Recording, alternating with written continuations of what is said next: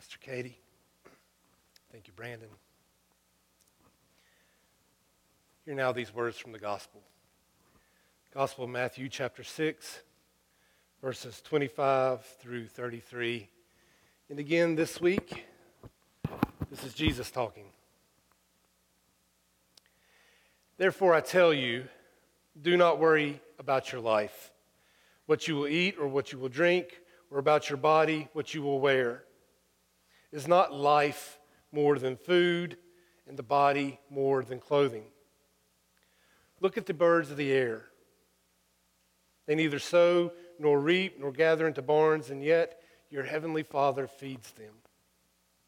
Are you not of more value than they? And can any of you, by worrying, add a single hour to your span of life? And why do you worry about clothing? Consider the lilies of the field, how they grow. They neither toil nor spin. Yet I tell you, even Solomon in all of his glory was not clothed like one of these. But if God so clothes the grass of the field, which is alive today and tomorrow is thrown into the oven, will he not much more clothe you, you of little faith? Therefore, do not worry, saying, what will we eat, what will we drink, or what will we wear? For it is the Gentiles who strive for all these things. And indeed, your heavenly Father knows that you need all of these things. But seek first the kingdom of God and his righteousness, and all these things will be given to you as well. This is the word of God for us, the people of God. Thanks be to God. Let us pray.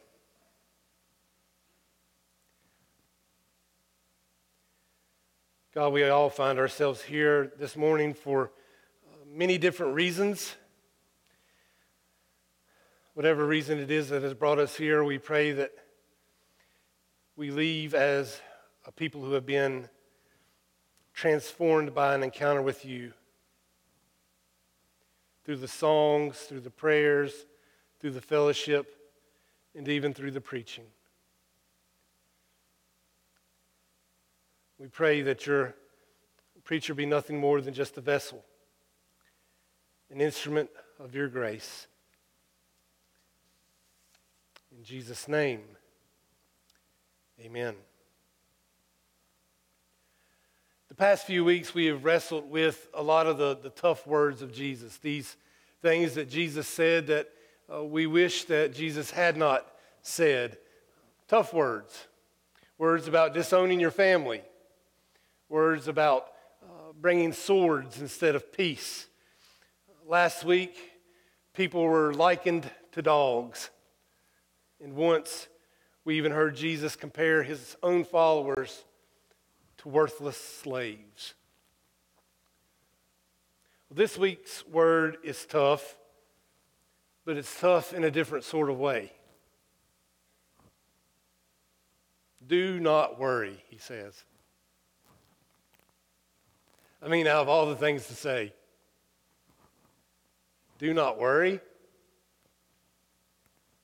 He might as well have said, try not to breathe. Jesus, although fully divine, was also fully human, and to be sure, he knew how difficult it was, or it is, for us human types to not worry. It just comes natural, right? Even in times when we try to muster up enough strength, when we really dig our heels in deep, when we grind our teeth and say, I'm not going to worry about this thing anymore. What ends up happening is we end up worrying whether or not we're not worrying good enough. Do not worry, he says. Didn't he know there's pandemics, raising gas prices, wars, health concerns, outside of pandemics. Do not worry. Why'd you say that, Jesus?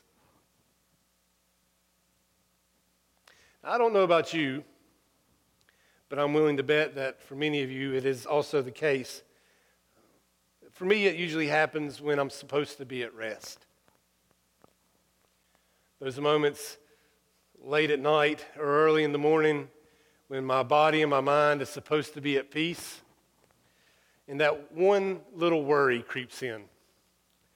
That first little worry creeps in, and before you know it, it has invited a whole bunch of his worrisome friends, and before long, they're having a worry party inside of my brain. They're in there getting down inside of my brain, inside of my spirit, and I'm supposed to be at rest. I don't know how it happens for you, but that's how it happens for me.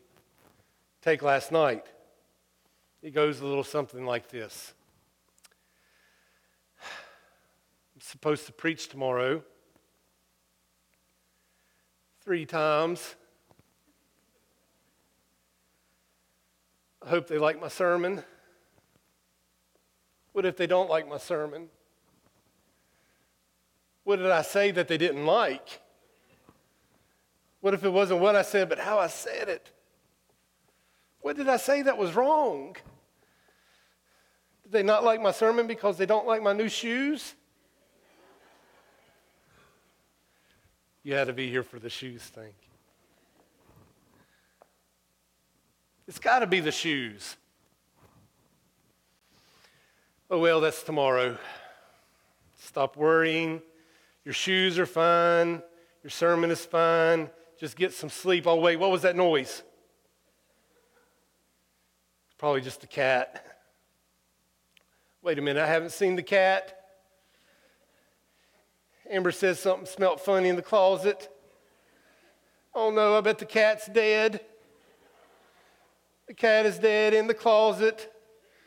Bless its heart. Now the kids are going to want me to have a funeral for the cat. I hope they like my sermon. I want to miss the cat.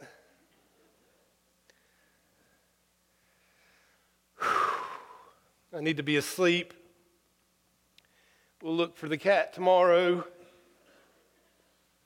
I hope we can find the cat tomorrow. I bet nobody believes Barry's story about that hole-in-one. They're going to think I'm a liar. They're going to think that I turned Barry into a liar. This is terrible. I should have never made that hole-in-one. I'll show them. I'll make another one this week.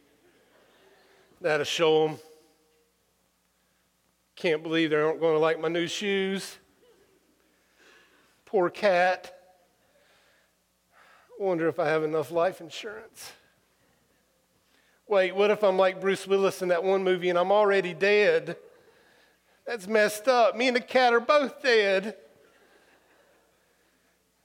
Poor cat. Poor me. Go to sleep.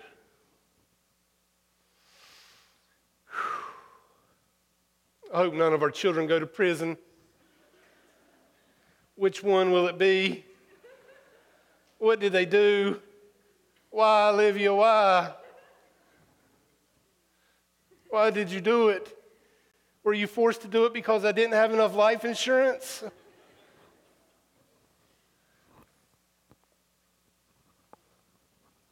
You laugh because you identify. In a matter of a few minutes, one little worry can progress into several big worries.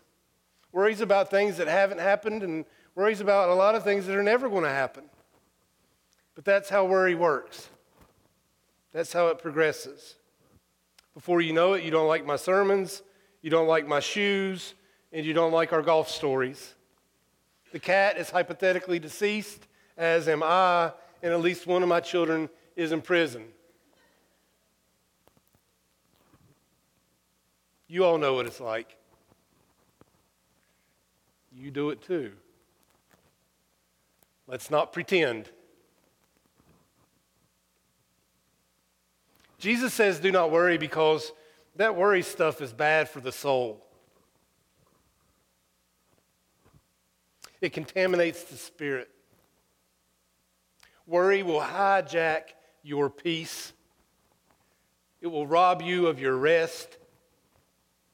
It will destroy your contentment. Worry is bad. But how do you stop it?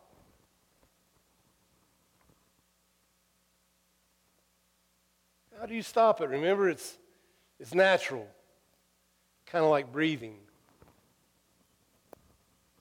Willpower is not enough. Jesus saying, do not do it. That's not enough. Jesus says lots of things, and that doesn't motivate us to actually do them. But thankfully, in this case, Jesus says more. Do not worry. And then he says some more. He provides the beautiful examples of the birds of the air and the lilies of the field. And after saying that the birds and the lilies have all that they need, Jesus says, you do too. You have all that you need, so long as you seek first the kingdom of God. Seek first the kingdom of God. Herein lies the solution. Here is the ever-elusive key to victory over worry. Seek first the kingdom. If we are seeking first the kingdom, we discover that much of what we worry about is far more insignificant than we realize. If we are seeking first the kingdom, we will come to discover that a lot of the things that we worry about are not kingdom of God types of things. Seek first the kingdom, and you will be just like the birds. You will be just like the lilies. You will find that you have all that you ever need without a single worry. It makes sense, right? I mean, Jesus really did some preaching here. Really. Do not worry. Seek first the kingdom of God. You don't have to worry. You'll be like a bird. No worries. Seek first the kingdom, worry less. It's a good sermon. Good job, Jesus. You know, I preached the heart of this message before at another church and laid it out just like I laid it out in those previous few sentences. And after the service, I went to the door to greet people, and one of the ladies stopped by and she shook my hand and she said, "Wow, what a sermon. That was really good." She said, "We all worry too much." She said, "Now, if I could just figure out how to stop doing it."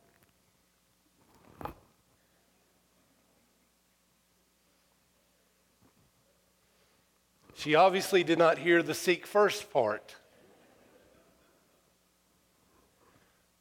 which is also a reminder and important to note that we seek first the kingdom because that's what we are supposed to do, not just because we want to worry less.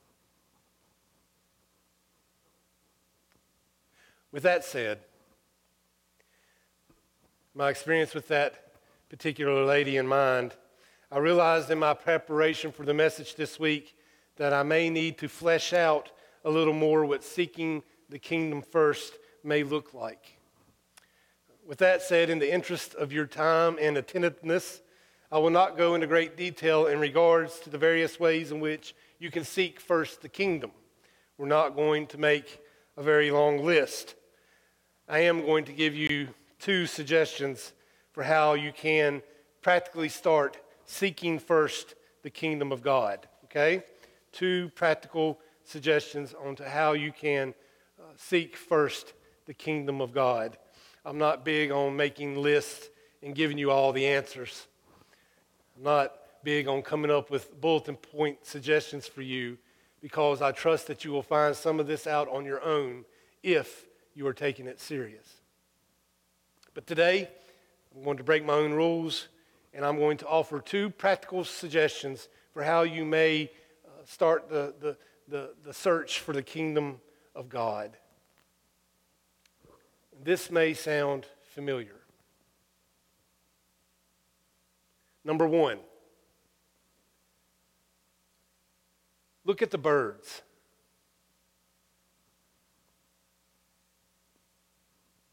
Number 2, consider the lilies.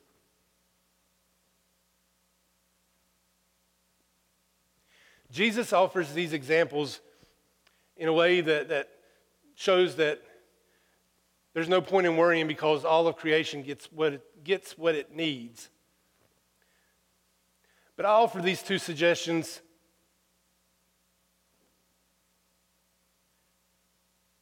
so that you may see how necessary it is to see the kingdom as it is around you before you start seeking it in other places. To seek first the kingdom, you must see first the kingdom. Look at the birds. Consider the lilies. The kingdom of God is near you. Look up. Look around. The kingdom of God is near. Take note of it. It's in the ordinary, right outside your window, in your day-to-day. Behold it.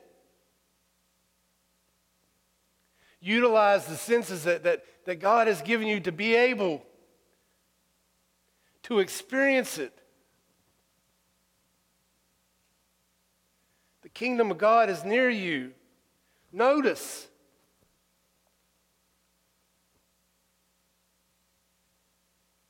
Observe the beauty of the cardinal. Watch it. Stand in awe of the hibiscus bloom. Say wow when you see it. Start your kingdom seeking through kingdom seeing.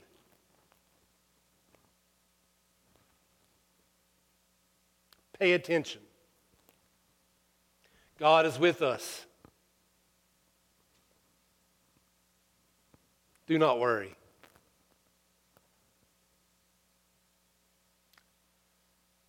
Let us pray. God, we